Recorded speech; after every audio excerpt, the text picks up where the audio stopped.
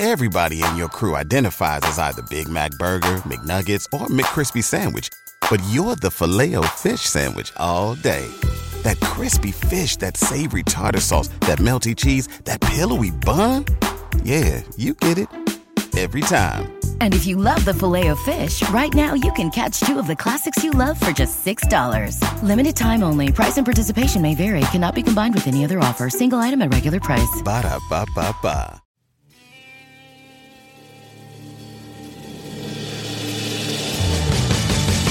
You have the right to remain silent. Anything you say can and will be used against you in a court of law.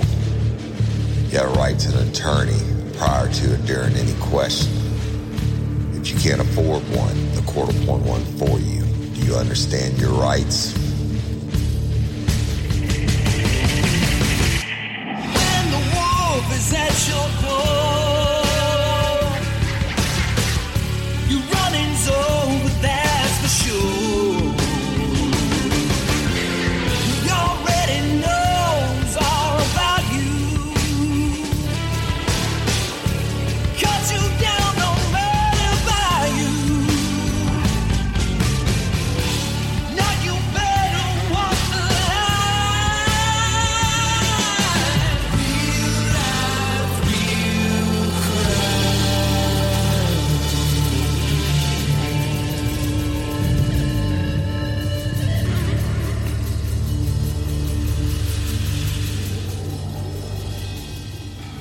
Warning, this episode of Real Life, Real Crime, the podcast, may contain descriptions of acts of violence or that of a sexual nature and should be for people that are 18 years or older. Heed my warning, people. I do not get the facts of these cases off of the internet or from some television show. The facts I'm retelling you were presented to me by the victims of the crimes or the perpetrators who committed the crimes against the victims. My descriptions of the crime scenes, what I saw with my own two eyes. If you're going to get offended, please turn this podcast off now. Thank you. Hello, everybody, and welcome to this episode of Real Life, Real Crime, the podcast. As always, I'm your host, Woody Overton. And y'all stay tuned at the end of the show for some real life, real crime announcements and Swim, Someone Who Isn't Me, a podcast by Woody Overton announcements. So when I left you last, Gregory C. Brown was on trial for his life, okay? And this happened in East Baton Rouge Parish, but that's because that's where the bodies of William and Gabe were found, burned up in the car, and they both had been shot numerous times. The trial, we'll say it was unique, and there were several reasons why. One of the reasons, first of all, let me back up. You don't just get to a death penalty trial, right? After the arrest, of course, there is the grand jury, and they have to return the indictments for first-degree murder. Then the district attorney has to decide that they are going to proceed for the charges of first-degree murder and not take that off the table, because that's where the death penalty comes in, all right? And they decided not to do that. They could have dropped it second-degree murder. They went for first-degree murder. They got first-degree murder. So now it's a death penalty. Well, not penalty. It's a death penalty trial. But he's got to get convicted first, right? It's two stages to a death penalty trial. If you get the conviction, it's one thing. Then you come back for the guilt phase if you're found guilty, and the same jurors get to listen to all the mitigating circumstances, in which the prosecution believes that the guilty person should be put to death. So the first thing that happened, y'all, and it was a lot. And again, you're going to have all these motions to suppress and these hearings and all this stuff. But what I didn't tell you was what all happened, how he really got arrested, and how what he said to police and everything like that. And all this comes up in the trial. So, but he did get arrested in Baton Rouge. When I told you they hit that house, well, they hit it, and they hit it hard. They used tear gas and everything else in their arsenals and to basically smoke them out of the residence.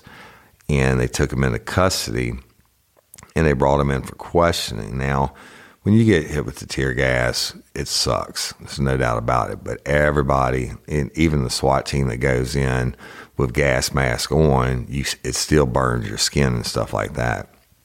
They did this, and they went in and they got Brown, right?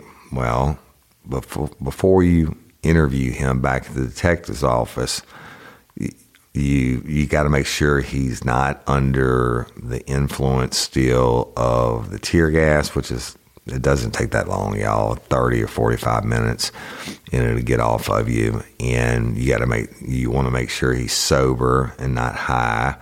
You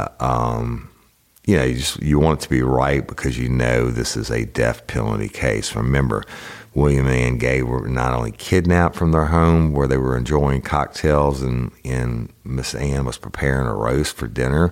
They were in the 60s, right? And Mr. William was retired and Miss Ann had been a nurse. But they were brutally murdered, and add insult to injury, they were set on fire. So once they get him, and like I said, they rolled in force and used everything known to man to get him. And they did. And they bring him in, and they go to question him. And, of course, he had been exposed to the tear gas during the forced entry of the house. And he goes in, and even before he gave a confession, y'all, or he admitted to his part or made his statements, he never really confessed that, this, as a detective, you got to make sure whatever you get, so it can be admitted into evidence, is made freely and voluntarily and not under the influence of fear or duress or intimidation or menace or threats or promises. I mean, that's, you're not telling them, oh, you're getting the death penalty, or we're going to beat the shit out of you, or, I will promise you'll get off if you just tell her this or whatever. And naturally you got to advise them of the Miranda rights. So let's go back to the date of after he was arrested. They had the first hearing on a motion to suppress all his statements, and that was on June 13th of 2000. And at this hearing, Detective Keith Bates testified that he was there when they kicked the door and used the tear gas on Osborne Street, where they got him. They went in, and of course he's blinded and everything else. He can't see, and he's got snot running out of his nose, and they bring him out. And as he was being brought out, he obviously still had some effects of the gases.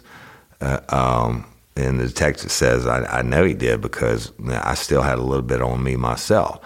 But when the detective was asked specifically about the effects of the gas used to make the forced entry on the residence from where he was arrested, Detective Bates confirmed that by the time Brown arrived downtown, some 30 minutes later, he was in good condition.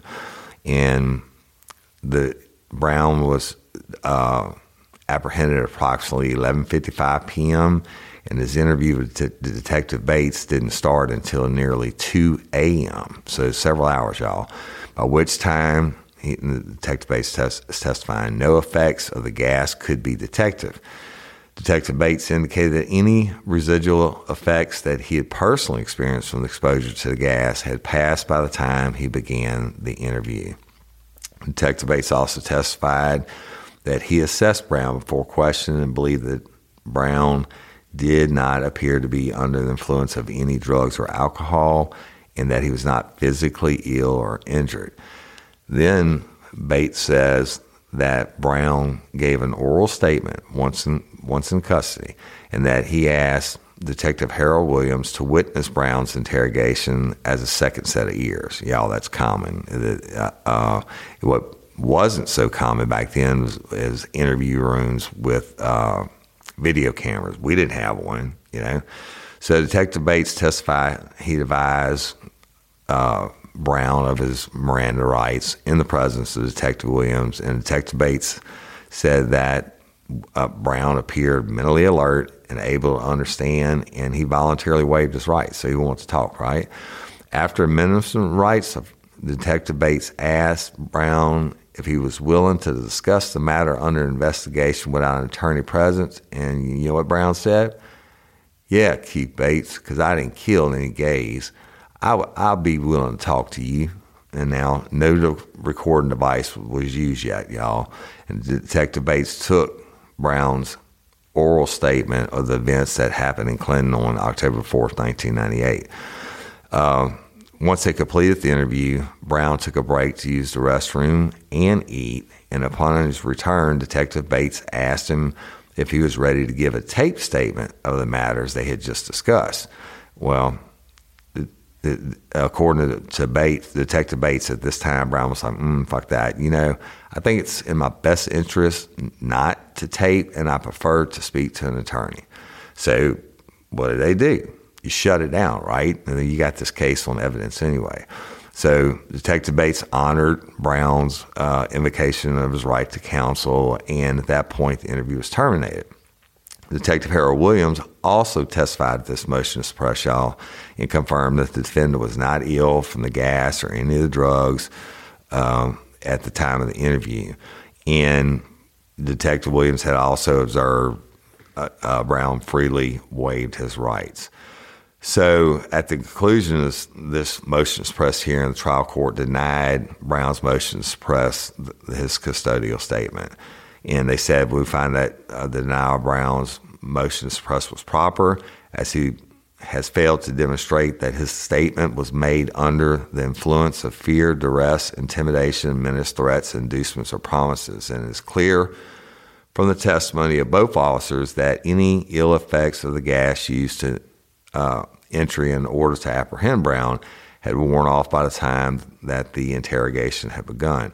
And also, the defendant's claim over having been under the influence is undermined by him saying he wanted an attorney. Once Detective Bates suggested they should record his statement. So, all right, let's move along. There's a lot more, y'all. A lot of these motions, suppresses, and blah, blah, blah. But I really want to kind of get to the trial and begin to focus on what happened. One of the main things is the photo lineup I told y'all that they showed Mr. Ike in the hotel. In the hospital was actually showed to him by Captain R.L. Merritt. Now, let me tell you about R.L. Merritt, okay? And Eddie Stewart, I know both of these guys well, who was the chief of police at the time. R.L. Merritt, his kids and I went to school together, and I just saw his daughter and son-in-law like last Friday evening. They still live in Clinton. Mr. Arkell had either worked for the sheriff's office or PD. At one point, he worked for my grandfather as an investigator in the district attorney's office. And I've known him since I was a baby boy. He and my parents were very good friends. And I even got in trouble, or let's say got in trouble on their 18th birthday. And I'll tell that story on Swim, the podcast by Woody Overton that's coming up. Mr. Arkell, the best in the business, okay? Eddie Stewart, long time law enforcement, whatever position, whether it's chief of police or working for the sheriff's office, whatever, doesn't matter. The problem with it was, y'all, I told y'all how the computer generates and picks out 5 other people that look like the defendant. Well, this defendant only had one eye. So, yeah, it's hard to get a six-pack or a photo lineup that represents people that, like him, that only have one eye. So let's go back to it. On the Ike Roberts who was the one I told you was beaten with the claw hammer, and before he stumbled in his house, and then his mother was beaten, and they were taken to the hospital in the ambulance together. On October 4th, 1998, he gave the police that detailed description of his attacker immediately following his attack. This before they showed him the photo lineup. And he reported to the police that his assailant was a stocky black male with tracheotomy scar and a missing eye.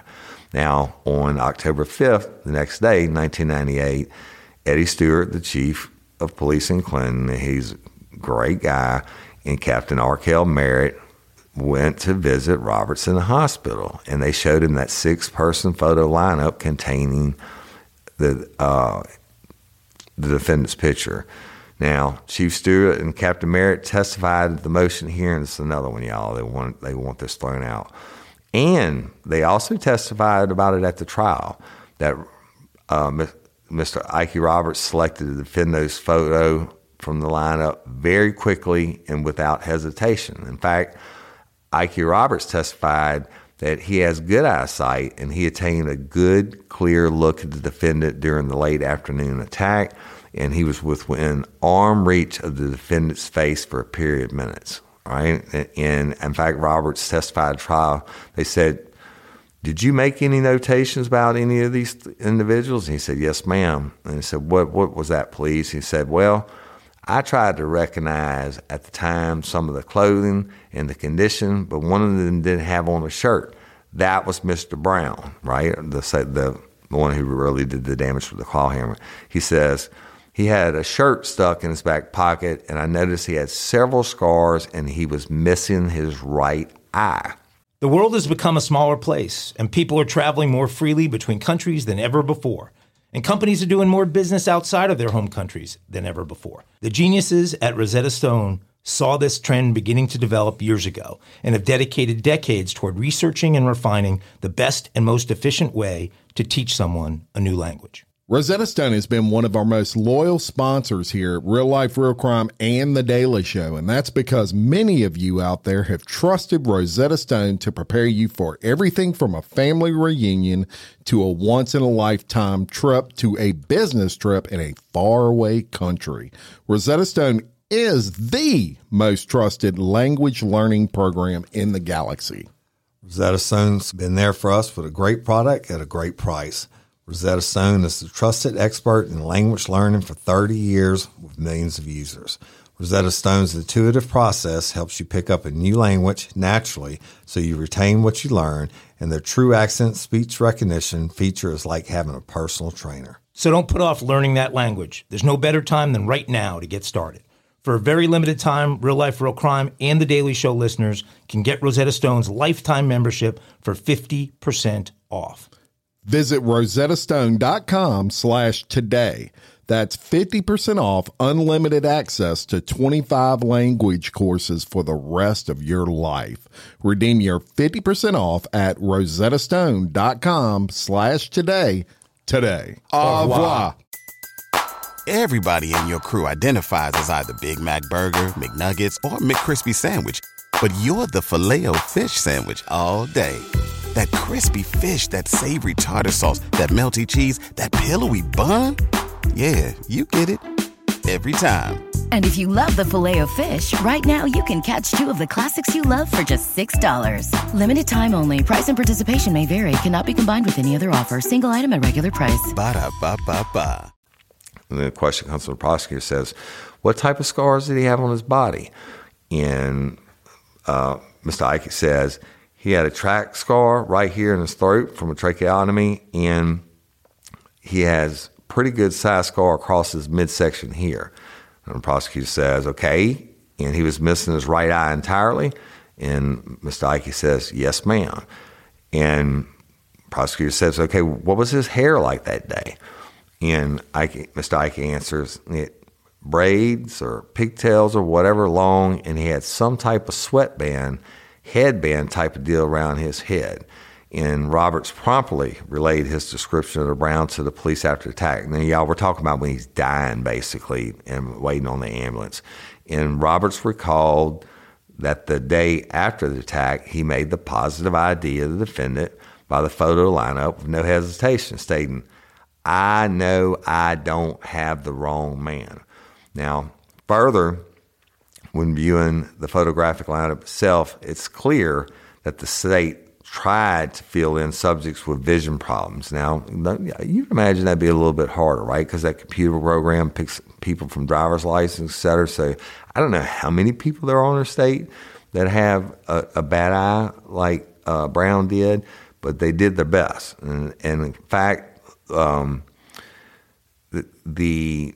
trying to fill in the subjects with vision problems, one subject's left eye is not Brown's, but one of the other ones in the six-pack. One subject's left eye is clouded white and appears to be blind, and another appeared to have a lazy eye, while one of the photographs depicts a man with no apparent eye difficulties, and the two remaining subjects appear to be droopy-eyed as though under the influence of drugs or alcohol. But in addition, all the other subjects have comparable hairstyles, skin tone, and facial hair to the defendant. Now remember, the computer picks this out. People don't pick this out, and they get it. I'm telling you, I've done them, and they've been so freaking close that I knew who the bad guy was, and I couldn't pick them out. But this one, I guess, would have been a little bit different. So the court ruled that the photo lineup was fair, and the state provided fill-in subjects with similar hair, skin tone, and some distinguishing eye feature that would be reasonably comparable to that of Brown's missing eye.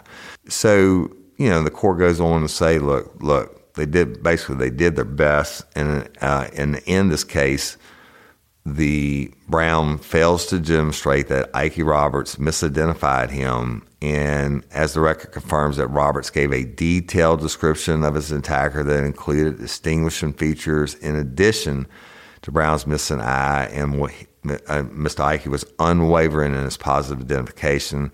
And so they said, based on the totality of the circumstances, no substantial likelihood of misidentification was present, and the trial court didn't find anything wrong with it, y'all. I'm going to skip around a little bit, but let's go to part of the trial, right? So the jury's seated, and they go through voir dire, and they do the opening statements and everything else, and we'll come to the testimony of Detective Keith Bates, okay? And Bates, again, was the first one who interviewed Brown, which was taken on December 23rd, 1998. And Brown admitted that he and his companions were in Clinton, my hometown, on October 4th, 1998, for the purpose of robbing a drug dealer known as Little Man. That's what I told y'all about before, right? Now, he admitted to it, that part. But a 35-minute crime spree ensued, during which time the defendant's, being Brown's, van was completely disabled, and the crash I told you about, where he basically jumped on top of that Camry. Now, the state theorized that Brown now, because he didn't have a ride, transportation, that he kidnapped the gays and forced them to drive him back to Baton Rouge in their red Ford Escort. And the state further goes on and says that once Brown had been transported to Baton Rouge, he shot William and Ann Gay several times and then burned their bodies and the car to destroy evidence. Now, can you imagine being married to 40-plus years, these wonderful people where you work every day hard of your life, and this is how it ends? Brown wanted to be his own lawyer. That was a big stink. His family had paid $5,000 for a guy named Stephen Young to represent him, and then Brown's like, fuck that, I can be the best attorney in the world, and I know more about the law than these people. And when he's fighting to have this done before the trial, the judge is like, well, what's your highest level of education? He said 8th grade, and he said, but I can read and write better than most people who graduated, and I've been studying the law. And the judge is like, I guess you mean prison law, basically. I'm summarizing for y'all. He's like, yeah, I've been working on my own cases, and I know the law. So this was a real shit show. You don't want someone to defend themselves in a death penalty case because you know it's going to get brought up on appeal, but they ended up having to let him do it. And his whole thing was that there was no evidence that tied him to the gay house, right? being William and Ann Gay. But the prosecution put on circumstantial evidence, and that was sufficient to prove that he committed first-degree murder and excluded any reasonable hypotheses of his innocence, right? And the state's strongest evidence came in the form of the test performed on the telephone cord.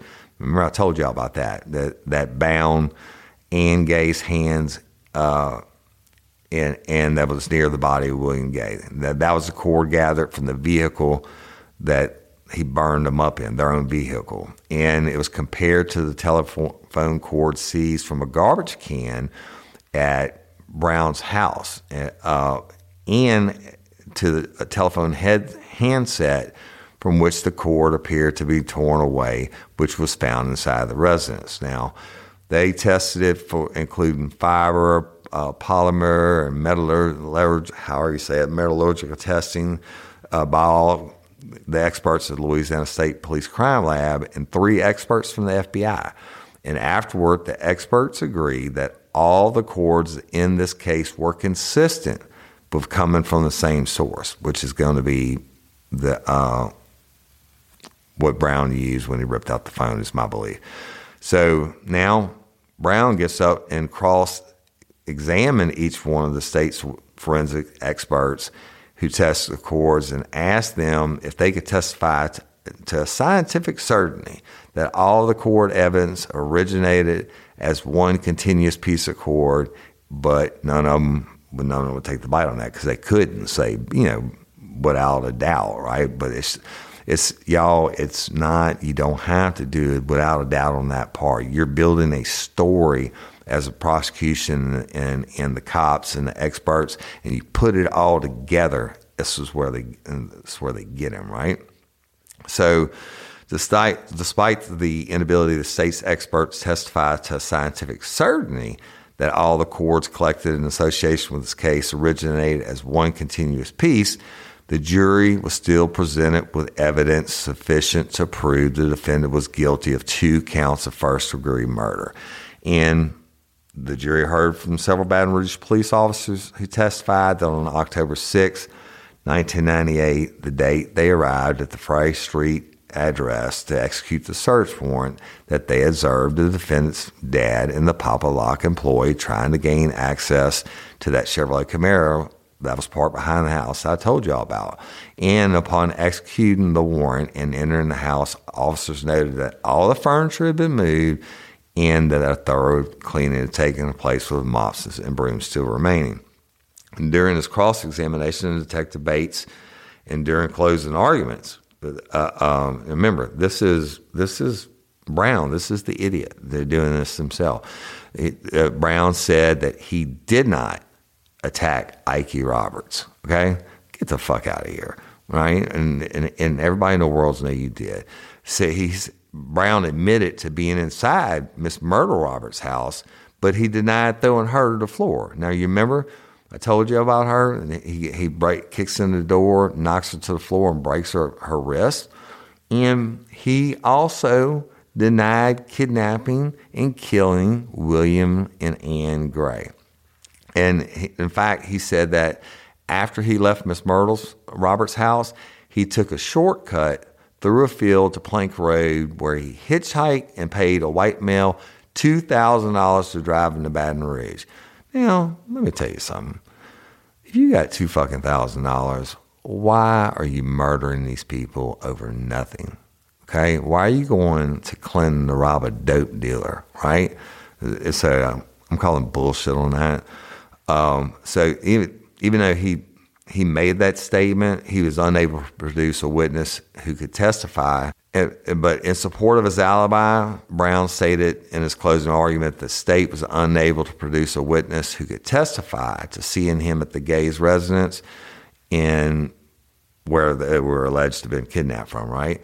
And Brown says that in comparison to the quantity of blood evidence left both inside and outside of Miss Myrtle Roberts' house, that none of his blood was ever found inside the Gays' residence, right? Well, okay, but you were right next door. And his fingerprints, he said his fingerprints were not recovered on the gay's patio or inside their home. Well, hell, y'all, he didn't have to go inside a home. He could have kidnapped them from the porch. Remember the pot roast is still burning and the drinks are knocked over? I mean, he was probably right on that. He further insisted the state failed to meet the burden of proof, as none of the state's witnesses testified to having seen him riding in the car with the gays during the time in which he was alleged to kidnap them. Well, okay. The jury also got to hear testimony from Mr. Ike Roberts in support of the state's case against Brown. And Mr. Roberts said he identified Brown as his attacker on the day of the incident and again during the trial. Brown, can you fucking imagine this? Brown gets to interrogate Mr. Ike on the stand, right? So Brown attempted to undermine Roberts' testimony by pointing out inconsistencies between Mr.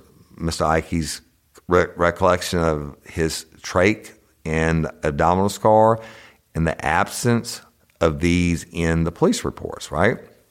Well, in response to Brown's impeachment attempts, the state came back with testimony from Gina Pineda, the state's expert from Religene, which she was established that the DNA recovered from a bloody fingerprint on the driver's side door of Myrtle Roberts' vehicles belonged to both Brown and Ike Roberts. Remember, y'all, he tried to get into the vehicle and it was locked.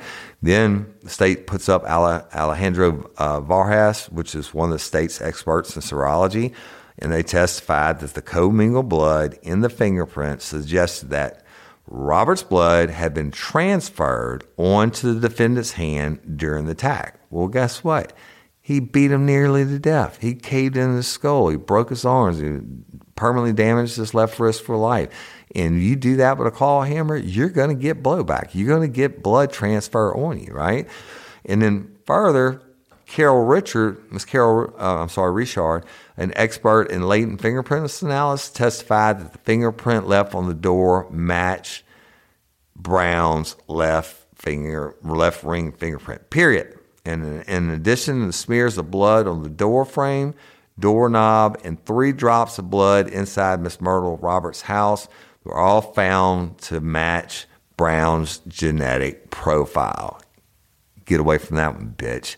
Finally, a smear of blood matching Brown's genetic profile was found on the telephone handset recovered from the Frey Street house in Baton Rouge, y'all. And the state suggested that the cord retrieved from the burning vehicle containing the bodies of William and Ann Gay was ripped from this handset. And I believe they have it 1,000% correct. Real quick, Brown tried to say that his strongest hypothesis of innocence was focused on the bloodstain found on the door frame at the Gay's house. He said DNA testing revealed that the blood sample did not belong to him, Ann Gay, or William Gay, Ike Roberts, or Myrtle Roberts. And the state came back and tried to explain the stain on the Gay's door frame as unrelated to the murders, which it probably was, y'all, because Alejandro Vargas that I told you about, the crime scene technician who lifted the blood sample from the Gay's door frame, testified that it was visually different from the other blood stains he collected in connection with the case, as it was darker brown, which means, y'all, it was dry blood and had been there for some time. So, I mean, it's just rolling on. And so, y'all, remember, they're putting all this puzzle together. In this instance, the court says the jury was presented with extensive circumstantial evidence of the defendant's guilt. And although that blood stain present at the Gay's residence did not match Brown's genetic profile, the jury was able to accept the state's explanation and discount the blood on the Gay's door frame as unrelated to their murders. Furthermore, the jury made a credibility determination and rejected Brown's alibi as false because he was full of shit and he never was able to produce anyone that drove him to Baton Rouge for $2,000. And so all the other evidence presented supported and corroborated the state's theory that Brown kidnapped and killed the gays because he needed transportation back to Baton Rouge following his Clinton crime spree. And the jury took into consideration things like the testimony of Mr. Ike Roberts and the fingerprint on Miss Myrtle Roberts' truck and the presence of Brown's blood in Miss Myrtle Roberts' home. Remember, he said, I didn't even knock her down. And the telephone cord, which is key, which appeared to have originated from the same source. And they just didn't believe him. They thought Brown was full of shit. And they rejected his unconvincing statements that he had left Feliciana Drive without doing any more damage, right? So they also... Brown was identified as being present at 2 adjacent houses on that street just before the gays in a third house were kidnapped and killed. There you have it.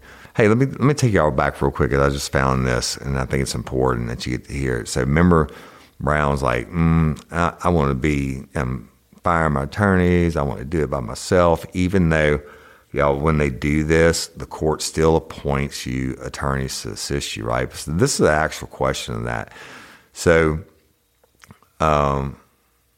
basically the judge is like, look, you don't know the rules of evidence and procedure, and if you get up here and you're looking like she didn't say dumbass, but basically you're looking like a dumbass, then I'm not going to cut you any slack. And so the court says, if you don't know how to properly ask the question, then the question is not going to get asked. Brown says, right. And the court says, do you have any legal training? And Brown says, yes. I've been in legal training for the last 2 years or something. And the court says, you're talking about research in prison? And Brown says, yeah. And the court says, what type of formal education do you have? And how far did you go in school? And Brown says, the 8th grade was the last grade I finished. And the court says, well, obviously you can read and write. And the defense says, yes, sir, better than most that graduate. And the court says, well, you understand it's pretty high stakes, right? And Brown says, yeah, it's my life. That's why I'm not fixing to sit here and let Mr. Hansworth play with my life by steadily letting the state parade witnesses up here with lies. And the judge says, all right, you understand that this is a death penalty case. Your life is on the line. You understand we have 2 highly qualified attorneys that have been appointed to represent you. Do you understand that? Brown says, I understand. And the court says, you also understand that not just any attorney can be appointed to represent you. Even some attorney, basically you have to be, to represent somebody in a death penalty case, you have to be certified. And that's what he tells us. Said, you have to be certified to handle a death penalty case. And Brown says, I understand that too, Your Honor. And the court says, but you think you're qualified? And Brown says, yep, I'm qualified for my case. I might not be qualified for other defendants' cases, but my case, I'm qualified for. I've been on my case more than any attorney could ever spend time on. Well, I guess you have, motherfucker, because you've been locked up. And the court says, all right, the court will allow you to act as co-counsel and cross-examine the witness, y'all. And I hate that. I hate that for Mr. Ike. But all accounts, he absolutely just, you know what? One thing that doesn't change is his truth, even though you've been beaten nearly to death. And him cross-examining the state's experts. But guess what? Those ladies and gentlemen have been doing this forever, and they're not going to get up there to lie, about something that they know can come back and bite them. Guess what? They didn't have to lie. They told what they believed, and they let the jury figure it out for themselves. Now, I'm going to talk about one guy that actually testified, who's a dear friend of mine, Pat Lane. He was, at the time, he was the state's firearm and fingerprint expert. And listen, y'all, he worked every major case you've ever heard me talk about on Real Life, Real Crime. The dude is a freaking genius. So let's go back to it. Brown only cross-examined Mr. Ike Roberts and Detective Keith Bates and Sergeant Dennis Moran's final appearance on the stand. In addition, he participated in the cross-examination of Pat Lane, who I just told you about. I would have loved to have seen that. I bet Pat tore his ass up. Because remember, all the big cases I had that went to trial, Pat had to come testify in them, right? And he also examined Dr. Michael Smith, who was an FBI expert in meteorology, and Miss Gina Panada, the state's DNA expert from Real Hygiene. And, it's just stupid. There were many other witnesses who were cross-examined or were dismissed without defense questioning, meaning Brown. So Brown's role was as a partial participant or co-counsel, and you know what? He fucked himself. And I'm going to try to end this for you. I just want you to hear it. So, look, let's just go to it. Well, you know what? I got to go back one more thing on Mr. Ike Roberts. Y'all, when the Brown was at a bench conference about Mr. Ike Roberts testifying, he wanted the original 911 tape thrown out, and the state won that because Mr. Ike didn't make that call. His wife did, right? And anyways, and the court said about that side conference, here we are. Not that it's unexpected, but I've told him he has to go by the same rules as everybody else. And the reason I called y'all up here, though, is you're sitting at the table with him. Y'all are still his attorneys, and you have to assist him as you can. I would assume that means helping him ask the right questions. So there you go. Let's go on to it. I'm gonna sum it up for you. He's guilty as fuck, right? The jury retires, they come back, and it didn't take them long, y'all, and he is guilty of first-degree murder. Now, real quick, because it's very, very important. Now, what happens? The guilt phase is over with. Now, meaning that they found him guilty of first-degree murder. The death penalty phase starts, right? Now, the prosecution gets to put in all the shit that the jury hadn't heard about before. And listen, this dude had been an asshole from the time he was a kid, all right? I'll skip over his part where naturally they're going to bring in doctors to say he's got brain damage and he can't. Every fucking case I've ever told y'all about, death penalty case, they do the same thing, like I did in Crisio Prize and the death penalty phase 1 through 10. They bring in these psychologists, whatever, and try to say, well, he's borderline. Their words, y'all, not mine. I'm not saying, they're saying borderline mental retardation. I know that's not fucking politically correct, but that's the legal term. But he wasn't. Obviously, this dude was pretty smart, right? And so that, the prosecution bounces that back, et cetera. And Brown says that he has serious brain injury, and he can't. To put him to death would be cruel and unusual punishment, and all that. Well, guess what? Didn't matter, right? And they're talking about retardation here. I don't use that word, mentally handicapped, whatever you want to say it. They talk about his IQ test and all that. And trying to get something in there to have the jury have sympathy on him, and so they won't come back with a vote of the death penalty, all right? And including emotional stress and learning disabilities and mental illness and personality disorder, whatever.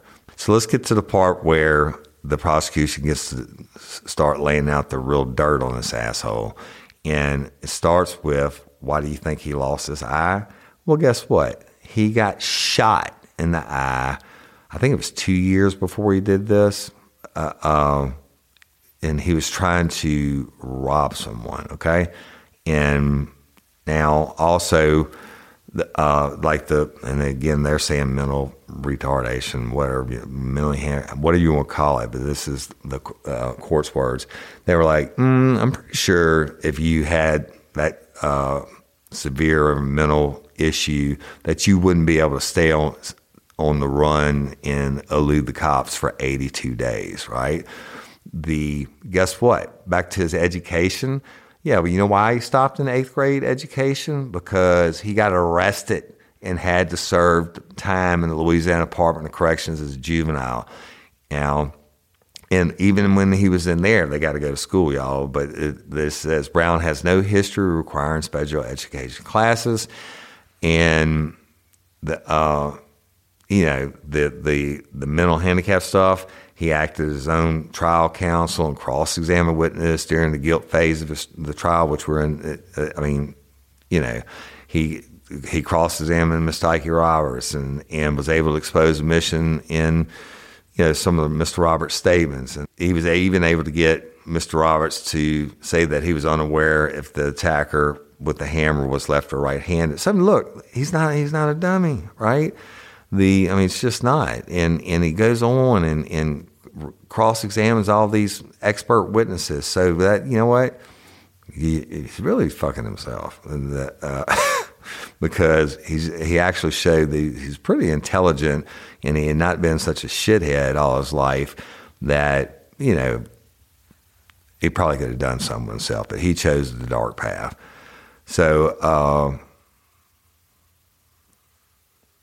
back to the Department of Corrections, again, he had no history of special education classes for slow learners.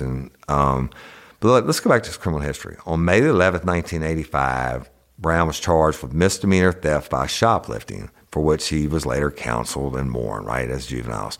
On December 29th, 1986, he's arrested again and charged with 6 counts of simple burglary. He pled guilty to 1 count on August 3rd, 1987, and was sentenced to 3 years in the Department of Corrections. All right, great. He gets out. On April 10th, 1987, he gets out, and guess what? He gets arrested again. This time, purse snatching, right? Come on, man. You could be more original than that. You can grab some old lady's purse and knock them down. But he pled guilty to that on August 3rd, 1987, was sentenced to serve 2 more years in the Department of Corrections. Well, guess what? He does some time, and he gets out. And on June 3rd, 1989, he's charged with driving without a license, hit-and-run driving, reckless operation, fleeing, felony theft, and resisting an officer. So the dude can't stay out of jail a week. And he pled guilty to the reckless operation charge and was sentenced to another 90 days in the Department of Corrections. Okay, does his little stint. And on August the 14th, 1989, he was charged with attempted second-degree murder and 2 counts of felony theft. He again pled guilty to the felony theft. They always drop these down. They charge them with the maximum, drop them down. They just want them off the street. But see, I don't know where the murder went to, but he pled guilty to the felony theft and was sentenced to 2 more years in the Department of Corrections, right?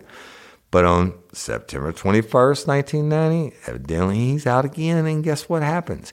He gets arrested again and is charged with escape and aggravated assault and was prosecuted finally as an adult for these charges. He pled guilty, and this time he gets sentenced to 3 years in the Department of Corrections, right? That goes on to show he has almost no employment history, legitimate employment history. And he worked for a few months at a KSM crawfish plant in 1989, and he sometimes worked with his grandfather's janitorial business, right? His primary means of employment was he was a drug dealer. As an adult, Brown's rap sheet, which is included in these documents, y'all, lists numerous pages of arrest on various dates, which do not readily state the disposition, which means sometimes he got out, maybe they didn't bring a trial, whatever. But at the penalty phase, the state introduced evidence of the defendant's adult convictions, including 3 cases in Baton Rouge drug court, all of which he was found guilty for. All right, and with Brown's November 9th, 1999 guilty pleas to 2 counts of possession of marijuana with intent to distribute and 1 count of illegal carrying of weapons. And he received concurrent sentences of 8, 9, and 10 years for each one of those charges, y'all, imprisonment and hard labor.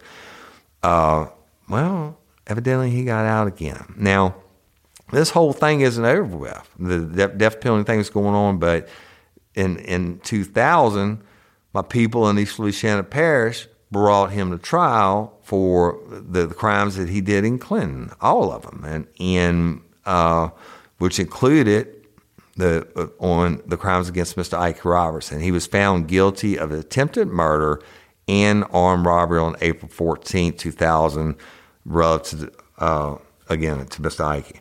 The court sentenced him to 2 consecutive terms of 50 years in imprisonment and hard labor, right? It just goes on and on, y'all. This dude is just so out the box. And the trial was for Miss Ann and Mr. William Gay was what 3.5 years after he murdered them and attacked Miss Dyke and Miss Myrtle and everything else he did. They shot that Mr. Thompson fellow when they were looking for the dope dealer, and they came back and they got him, and he was sentenced to death, and rightfully so. He was sentenced to death and sent up to Bloody Angola. And now, again, to be sentenced to death, you have to have specific intent and aggravating circumstances. And the jury that returned the verdict of death on both counts, y'all, for both of the gays, that they returned the verdict of death on both counts, agreeing that both were supported by the evidence, and they said Brown was engaged in the perpetration or attempted perpetration of a second-degree kidnapping, an aggravated arson, and an armed robbery, and he knowingly created a risk of death or great bodily harm to more than one person. And, so they sentenced him, and you know what? Fuck him. He deserves it. But now let me tell you a little bit more. Look, I could get going on and on and on and on.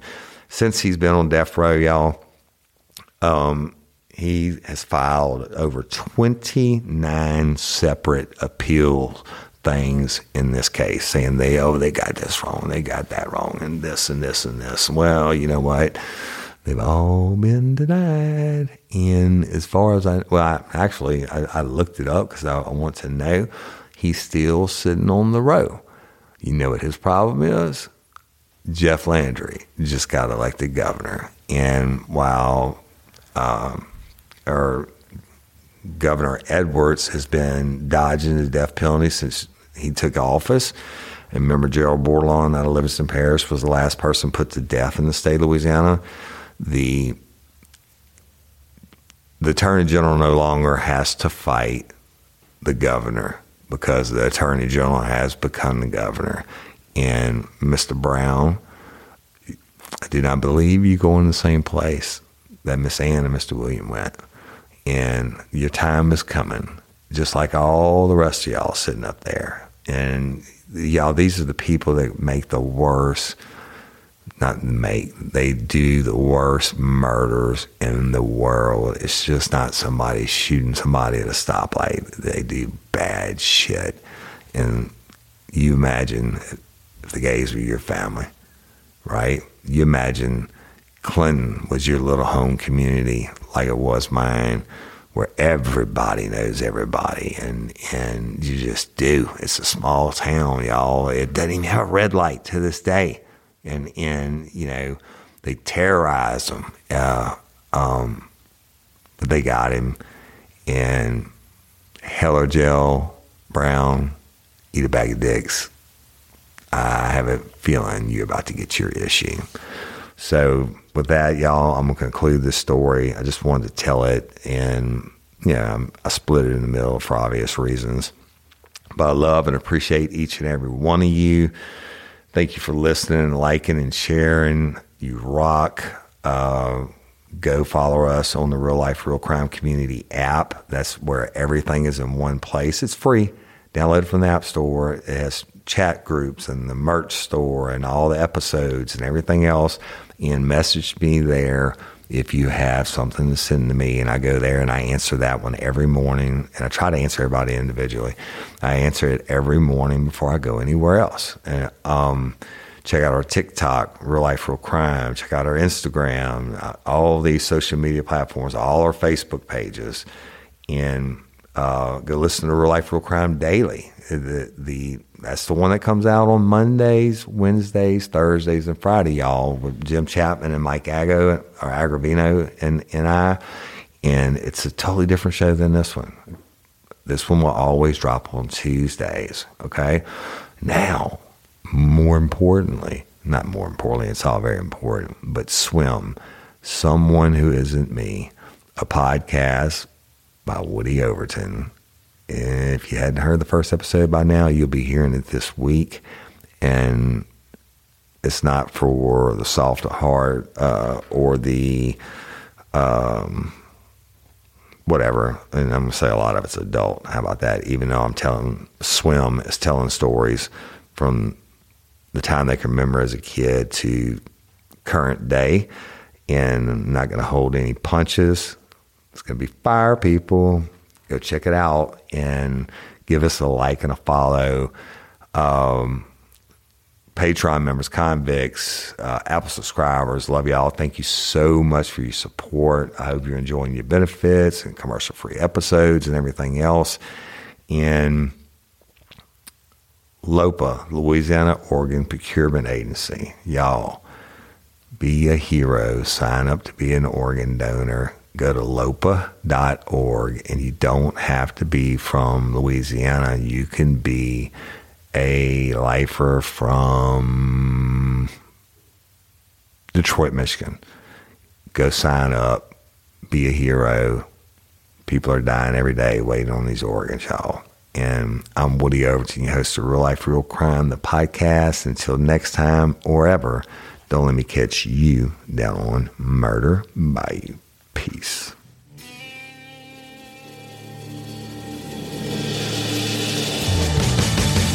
You have the right to remain silent. Anything you say can and will be used against you in a court of law. You have a right to an attorney prior to and during any question. If you can't afford one, the court will appoint one for you. Do you understand your rights? When the wolf is at your door, your running's over, that's for sure. He already knows all about you. Cut you down on Murder Bayou. Now you better walk the line. Real life, real